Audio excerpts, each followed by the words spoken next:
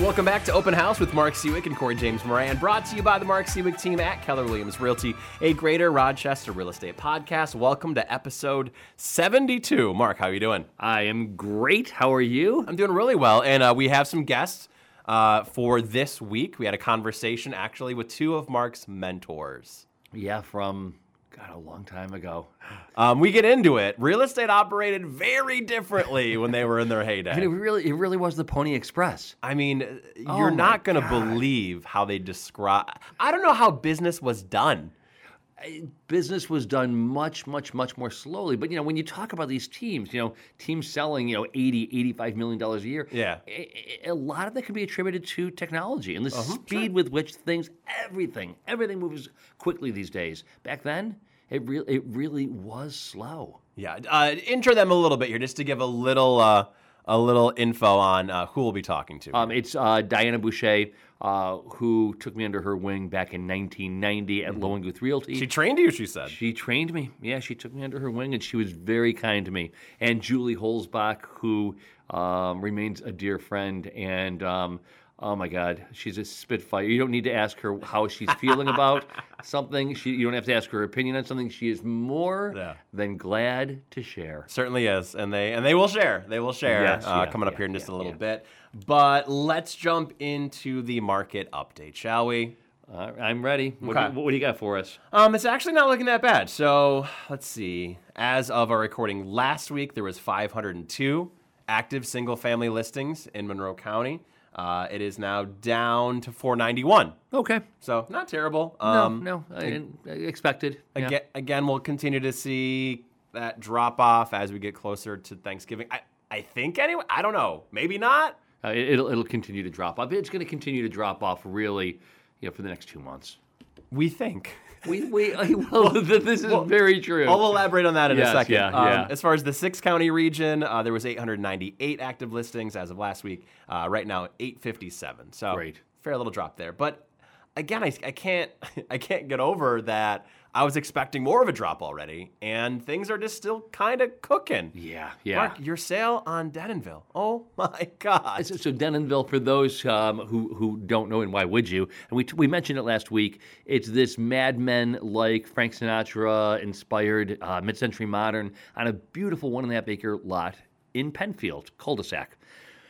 Listed it for $450,000. Did a really, really fun video. That was a great video. Our favorite one. You know what? It is definitely one of my 2 or 3 favorite ones. Okay. Yeah, and it really did blow up. In thousands. God, we're so fortunate, but thousands of views. All right, so we listed for $450,000. This is in November, in the middle of. We ended up with 11 offers. We ended up selling this thing $100,000 over asking. And it was there were 6 offers that came in $50,000 or more over asking. Yep. There were 2 offers that came in $100,000 or more over asking. So springtime behavior. Still, it is. There's just not enough product. But it goes to show that if there's good product, if it's appropriately priced, if it's in great condition, it's still gonna sell. It's interesting too. People go crazy for those mid-century modern homes. You either get it or you don't. Yeah. I really appreciate the aesthetic. I think this one in particular, it's probably of all the mid-century moderns I've sold, it's probably the most interesting, the most Laura Petrie, if you will, that's reference to Dick Van Dyke. It was just a great example of mid-century modern. But that being said, I could never live in it myself. Sure. But if you like mid-century modern, oh man, you go crazy for it.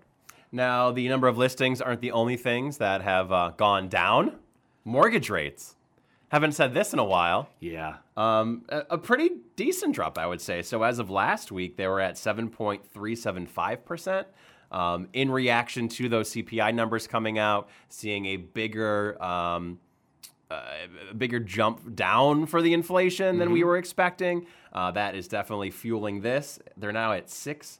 6.875%. That's a significant drop. Which it's funny to think, a year ago we're celebrating being under 7%, but I mean, we are. We're celebrating. And more likely than not, come the 14th of December, when it is the FOMC, the Federal Open Market Committee, when they meet the 14th of December, they're going to hike rates another half point. Okay, No two ways about it. Yeah.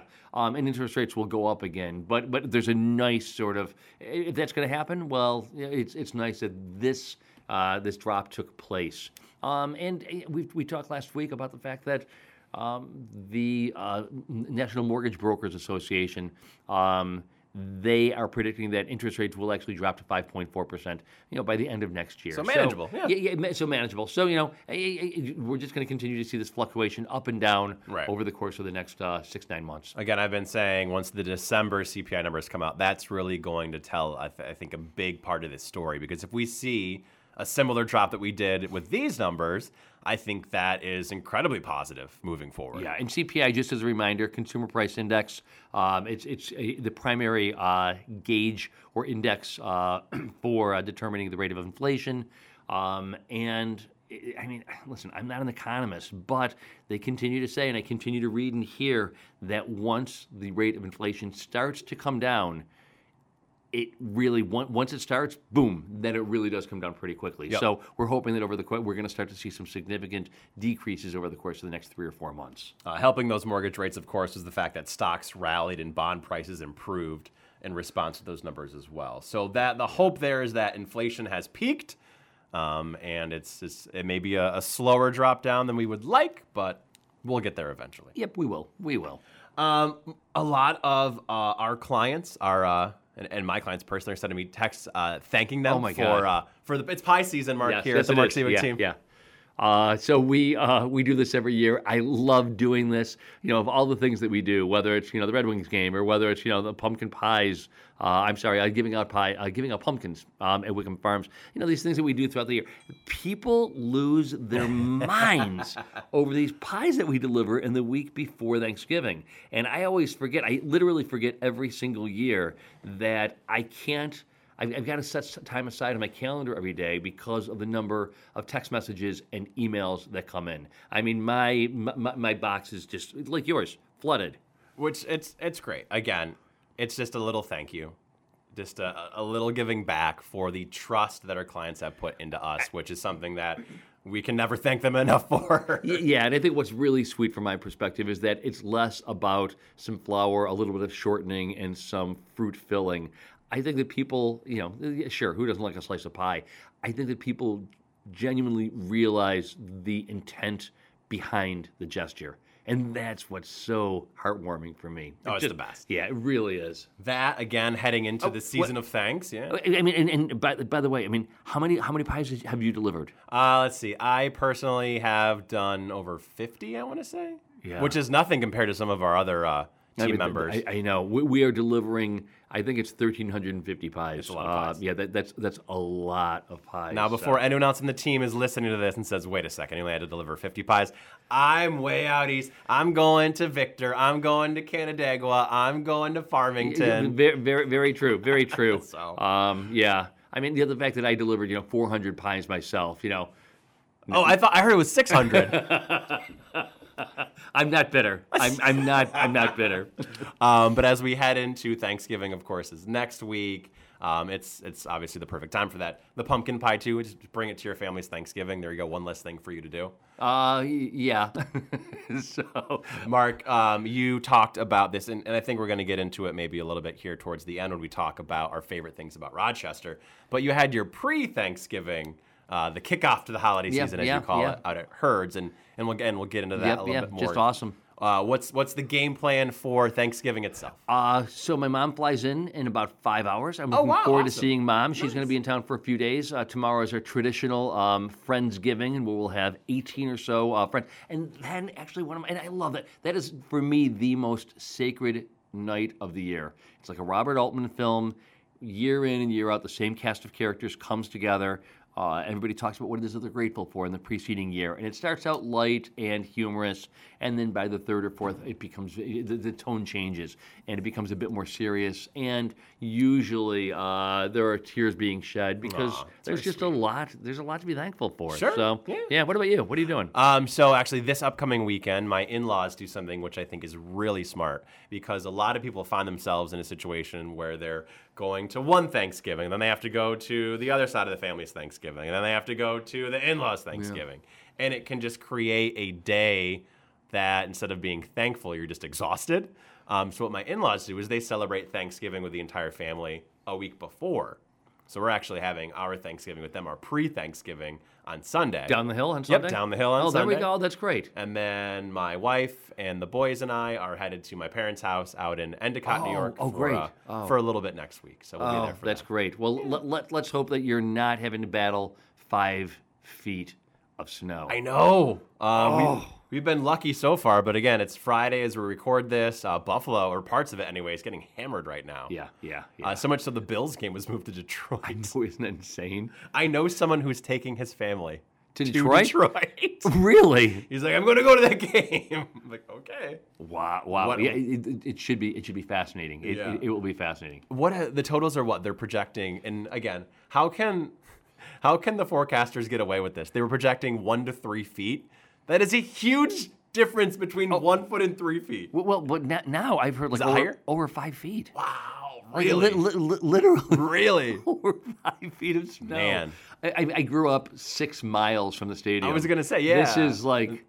dusting. This is like, another Saturday morning. Wow, 5 feet. Well, they got hit, with that snowstorm a few years back that was about that size, and people were trapped inside their homes because there was so much snow. Yeah. Man, and we think we have it bad here. We don't.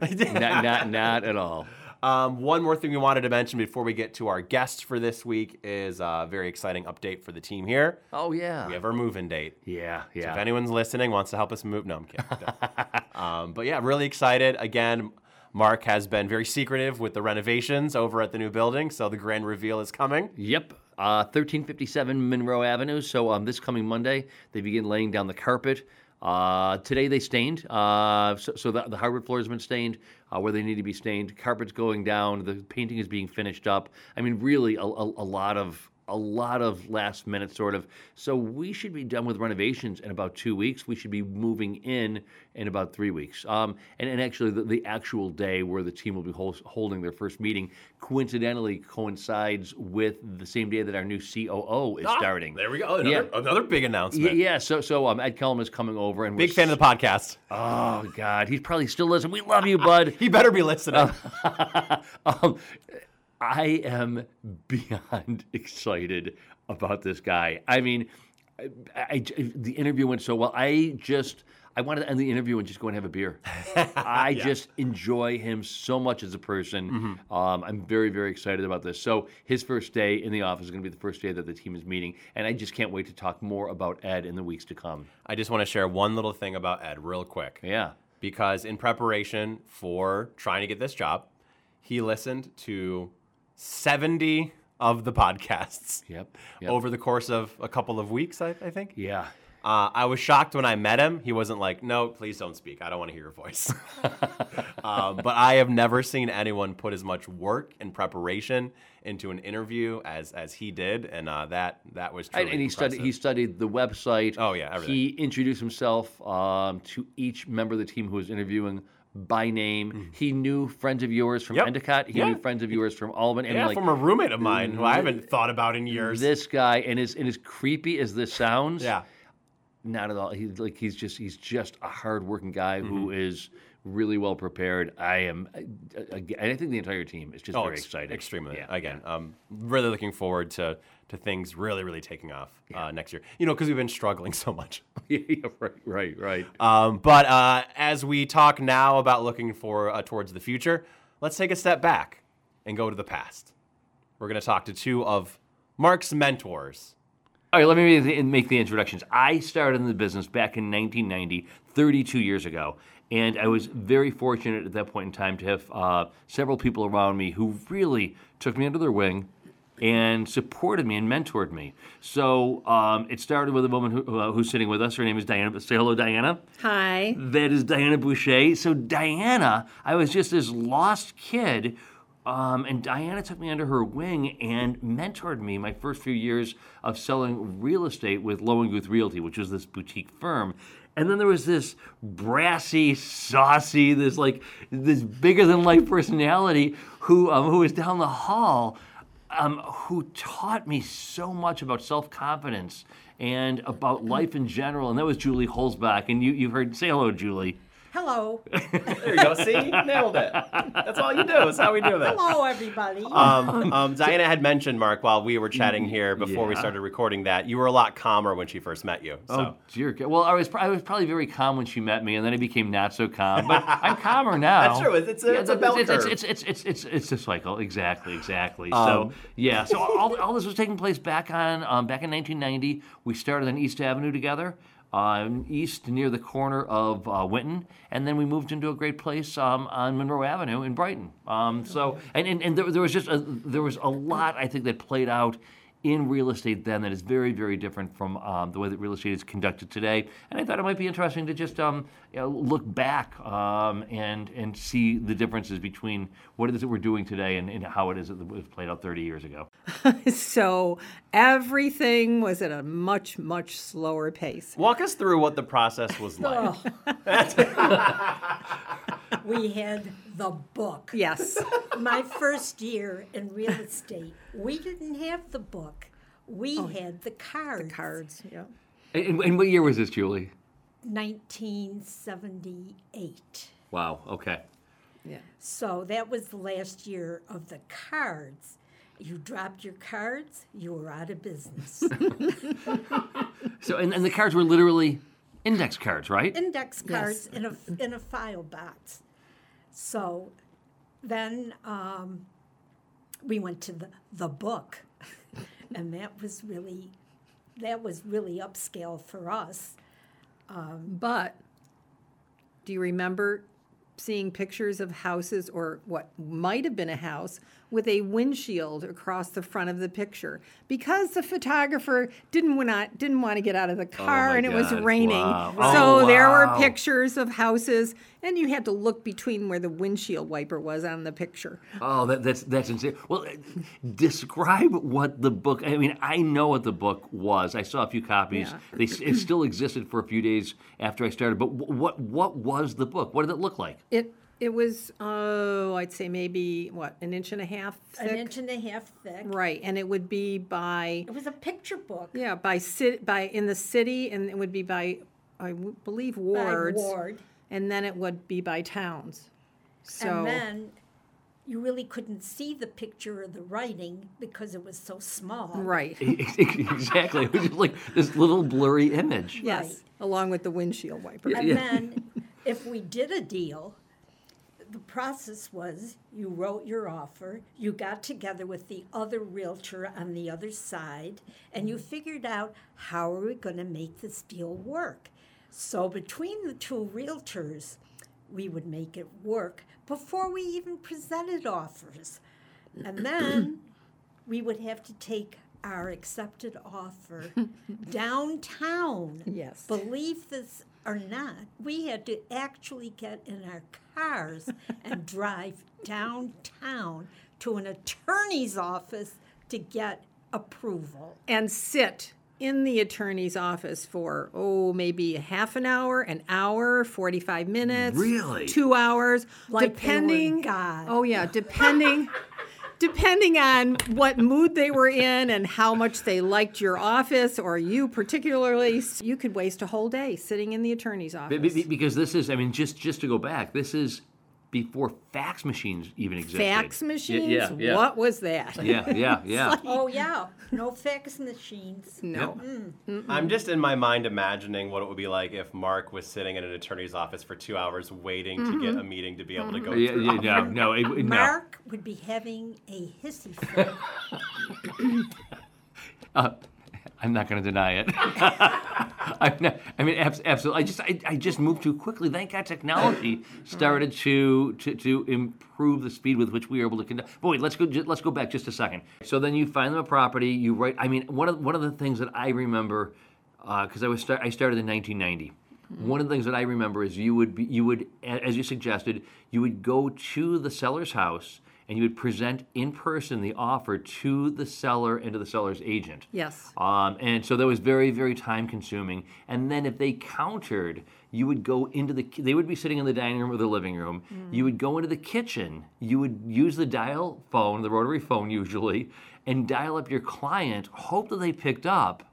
And then you would have to whisper the counter offer to them because you didn't want the principals, the seller and the agent in the other room to hear what it was that you were saying. Is this? Well, it might have happened that way, but in most cases, you had to go back to your buyers in person and present that counteroffer because you had to do everything in writing. So you couldn't do anything over the phone. There was no fax. You didn't have a cell phone. So you had to really meet with them in person. And there was usually a time limit for the counteroffer to be presented. Right, so clearly I was just cutting corners because Right. I was like No. seriously, I had no time to No. I was just picking up the phone. I was whispering into the phone trying to make a deal happen. So Well, I can remember one time I had an offer that I needed to present in Ontario. And it was a horrible night. And the other realtor and I were going to drive together. And we arrive at the seller's home. I have forgotten the offer. oh no. Oh my God. This is true to form back in the day for me, not for Diana. Oh, right. Diana was on it. I have always been a little not with the program.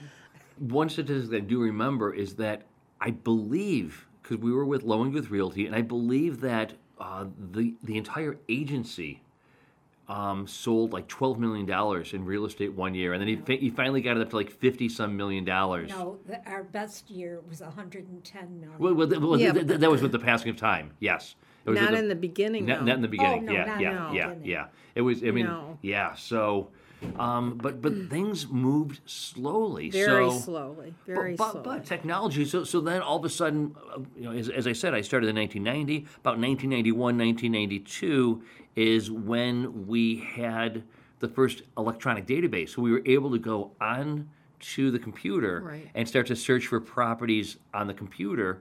And that was definitely, it definitely started to speed things up. But I distinctly remember not having the privilege of being able to email these to our clients, so you could research it, and then you would have to print off all the listings. We didn't know what an email had not been invented. Email yet. had not been invented, exactly. So then you would print these things off and then drive them to your client's house. Right. Or they would come by the office and they would pick them up. Right, exactly. On mimeograph paper. Yeah. Yes, yeah. Trying to wrap my head around all of this is knowing how things operate now and how fast things operate. It's instantaneous. Yeah.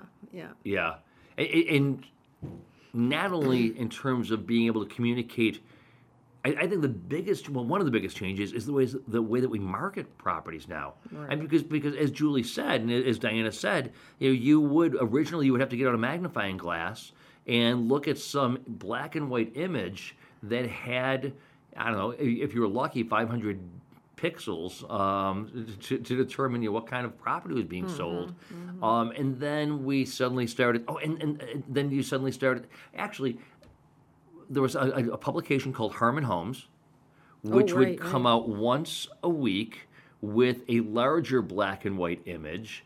And then once a month, there was something you could pick up at Wegmans called the Real Estate Guide, which had a color image on glossy paper, but from the time that your property was listed until it was actually published in this publication, there was 30 days that would pass. Right. And you had one picture. One, You yes. had one picture, which is the front of the house, period.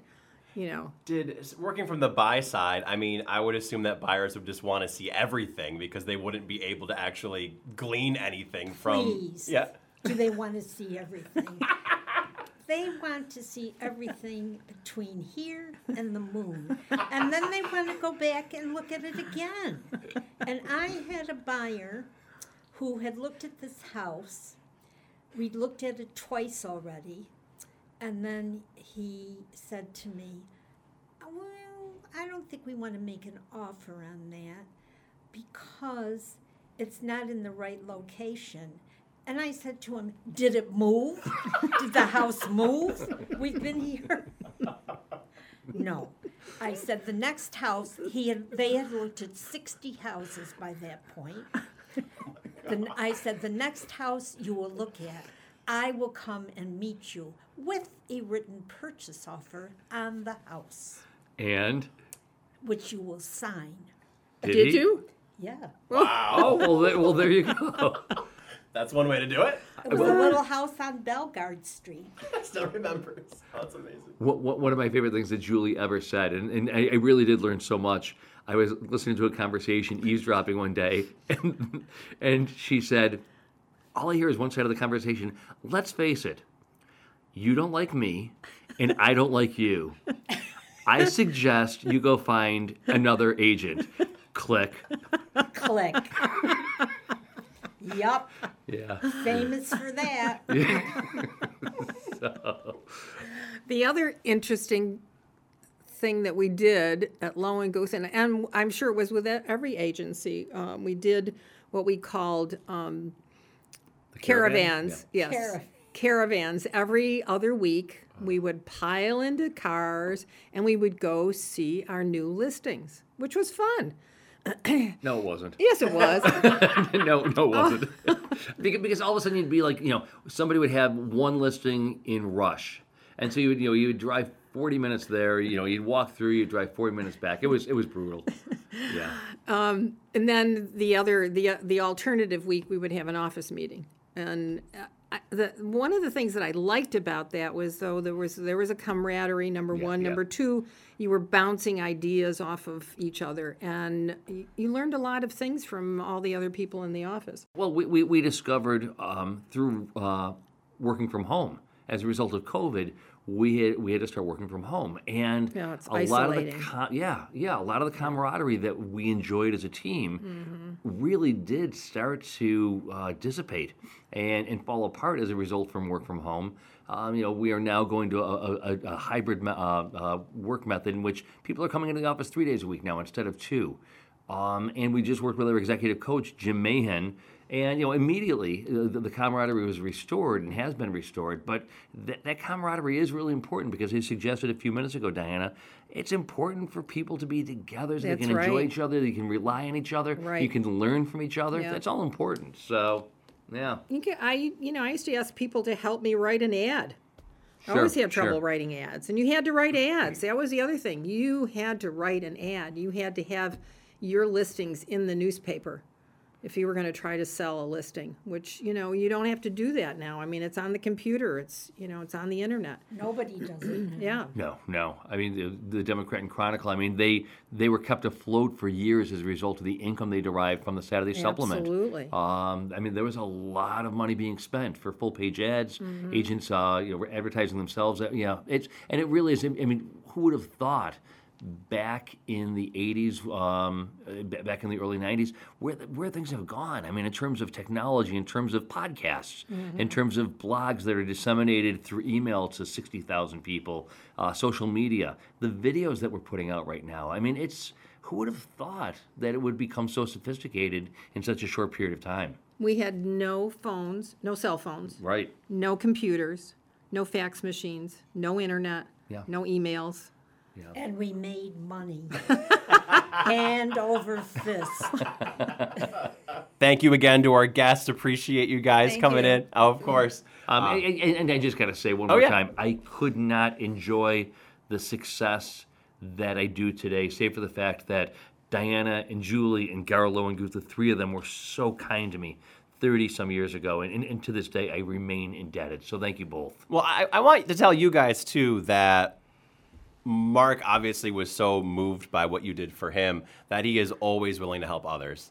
I mean, we just had it again the other day, just a 18-year-old kid that wants to get into real estate, randomly reached out and sent a message to a number of agents, and Mark immediately booked a meeting when the other agents didn't have time for him. So, That's kind of you. That's Corey, good. thank you. so I mean, it's obviously, it's part of your success too. So it's all full circle. Well, thank you. Here's to old friends. There we Love go. you guys. Thank you.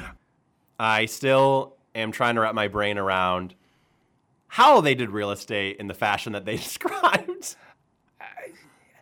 Change, as much change as we've experienced since I started 32 years ago, when it's happening incrementally, Yeah. it doesn't seem all. But you look back in 30 years, you're like, oh my God! I mean, it was like, the only thing missing was like the stagecoach. I mean, it was it was insane. But I would venture to guess that over the course of the next few years, I mean, there's so much change that's going on right now. Sure. We as a team are, I mean, the team's been awesome, but every few weeks, every few months, I'm bringing a new process or a new technology. We as a team, I was telling everybody about generative AI. Oh, and, yes. and I won't bore anybody with what generative AI is, but I think we can all see how it is that generative AI is going to be influencing the way we sell real estate in the next few years. And there's more and more technology. So as much change as there was in the past 30 years, I think there's going to be even more to come in the next 10. Wow. Well, we shall see. Let's jump into a couple of celebrity real estate items.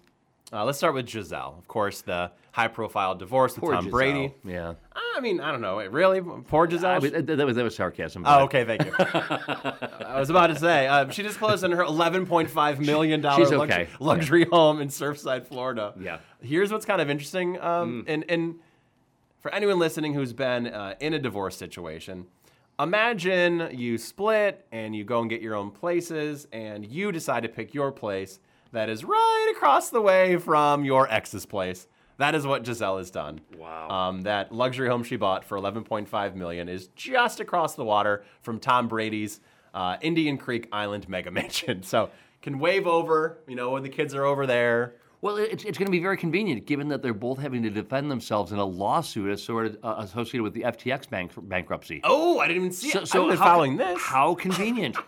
How You convenient. can send smoke signals. Exactly. Yeah. The listings, 5 bedrooms, 4,000 square feet. The property has 25-foot soaring ceilings, massive terraces, stunning views. Wow. There's also home theater, office, gym, playroom, eating kitchen, and it opens up to a patio. And again, views of her ex. And isn't this, I think this is right across the waterway from Darcy Glazer. Oh, yeah, I believe so. Yeah, Darcy is one of Malcolm Glazer's 5 children, and they are the owners of the Tampa Bay Buccaneers. So, in addition to Manchester United and all sorts of other things. They're doing okay, too. They're doing okay. Lots of things. All right, one more here. We'll keep with the sports theme. Okay. Derek Jeter. Yeah, what about Derek? What sport did he play? baseball. Yes, Here we go. nailed it. All right. Yes. How did I do? Crushed it. 100%. All right, great. A+++. Little scandal there in terms of steroid use, right? Was Jeter? No. I don't think. Oh no. See? Come on. Just go with me. Just say yes. No. Yeah. I don't know. Maybe. Okay. All right. Maybe. I'll go that far. He is doing something a little bit interesting here with his property, which is legit a castle, putting it up for auction as opposed to listing. Wait, now, where does he own a castle? So the castle is on Greenwood Lake, so it's about an hour or so from Manhattan. He purchased it for $1.2 million in 2005, like actual castle. It was once listed for $14.75 back in 2014. Last year they shaved a couple million off the price, and obviously they still need to sell it. That's why it's going to auction. But it's 6 bedrooms, 12 baths. Wow. 12,590 square feet of living space. And if you want to get into this, minimum bid of $6.5 million. Wow. A castle, a legit castle. A legit castle. Yeah. Everybody needs a castle. Mark, this is something we started doing recently here on the podcast, and that is the best thing in Rochester this week. It's a few days old, but they're still doing it. They're still rolling it out. Yep. Herd Orchards. Herd Orchards is this remarkable farm on the western border of Monroe County. It's currently owned by Susan Hurd Mackimer and her daughter Amy Mackimer. They are 7th and 8th generation owners of this farm. It's a fruit farm and a flower farm, and for 25 separate occasions over the course of the past 27 years, I have gone to Thanksgiving dinner there. They have this beautiful thrashing barn that they erected about 20 years ago, actually. And 10 or 12 times in the weeks leading up to Thanksgiving, they host Thanksgiving dinners for about 75 people. You come in, and it is the most beautiful setting. As I said, it's in an old barn. There are dried flowers, and there are candles everywhere. There are gourds, there are pumpkins, and there are 6 or 7 tasting stations. And it's the way that I kick off the holidays. It is. So if you've never been to Hurd Orchards, check it out. HURD, and tell Amy that you said hello. That I said hello. It's just spectacular. We got to go as a team last year, and it was awesome. Yeah, they do it right out there. For me, the best thing in Rochester this week. Go ahead. There's been a lot of renovations and developments happening in the city of Rochester, a lot of things in the works, a lot of exciting things. And one of the things that I find maybe most interesting is the neighborhood of play by the Straw Museum of Play. Yeah, right. So there's apartments that are up there now, and a restaurant just recently opened there called Nerdvana, which is true to form. You can play video games and board games there while you get some food and drink some cocktails. So I haven't gotten to go personally yet, but it's very cool. When you think about a city, there's a lot of things that are very similar, right? You have all this standard stuff, but every great city has that kind of unique twist that is unique to itself. And the neighborhood of play can just be another feather in our cap here in Rochester of something that makes us just a little bit different. Yeah, Straw Museum is just a world-class museum. It's so much fun, and I'm glad for the renovations, because that neighborhood was really kind of a little downtrodden. So it's kind of remarkable as a result of the filling in of the inner loop and all of the money. I mean, what was spent? Like $25 million to fill in the inner loop? Yeah, well, no, I think that's like a small amount of money. Yeah, for what the payoff's for the payback, exactly. Like that's pretty remarkable. So we got to go to this restaurant. Yeah, that would be a fun spot for the team. Boy, let's face it. I mean, post-COVID, this community is in need of new restaurants. Oh yeah. We're desperate. We're desperately in need. So hopefully this is the start of a surge of new restaurants that'll be opening. Yeah, the owner of it actually works for a company behind a pretty famous video game franchise called Borderlands. And this is their second location they've opened. They have one. Is it Frisco, Texas? I want to say it's in Texas. They opened it up in the HQ of their company there. This is the second one they've opened up since. So do you know Borderlands? Okay. I was more into video games back in the day. 2 kids now. I would have been shocked. I would have been surprised. So you don't know Borderlands? Okay. No, never got into that one. Wow. But still, very cool. So Nerdvana, we'll get on the schedule for the team. Let's do it. That would be great. Let's grab a beer. All right. Anything else you want to touch on? No. I think this is great. Truth be told, I got to get the hell out of here. I got to go buy a turkey. Oh no! Yeah, because I got to get this thing thawed. Within the next 24 hours. And doesn't it take a week and a half? I was gonna say, I'm pretty sure. Yeah, something like that. So. Well, good luck. Thanks. Do you have a flamethrower you can use? I think the secret is to immerse it in water, tepid water. Okay. So I'll keep my fingers crossed. I'll let you know. All right, we'll report back next week on the podcast. As always, get more markseawick.com. That's where you can find the blog, the obviously other podcast episodes, our videos, and all of our listings. We'll talk to you again next week. It's Open House with Mark Seawick and Corey James Moran.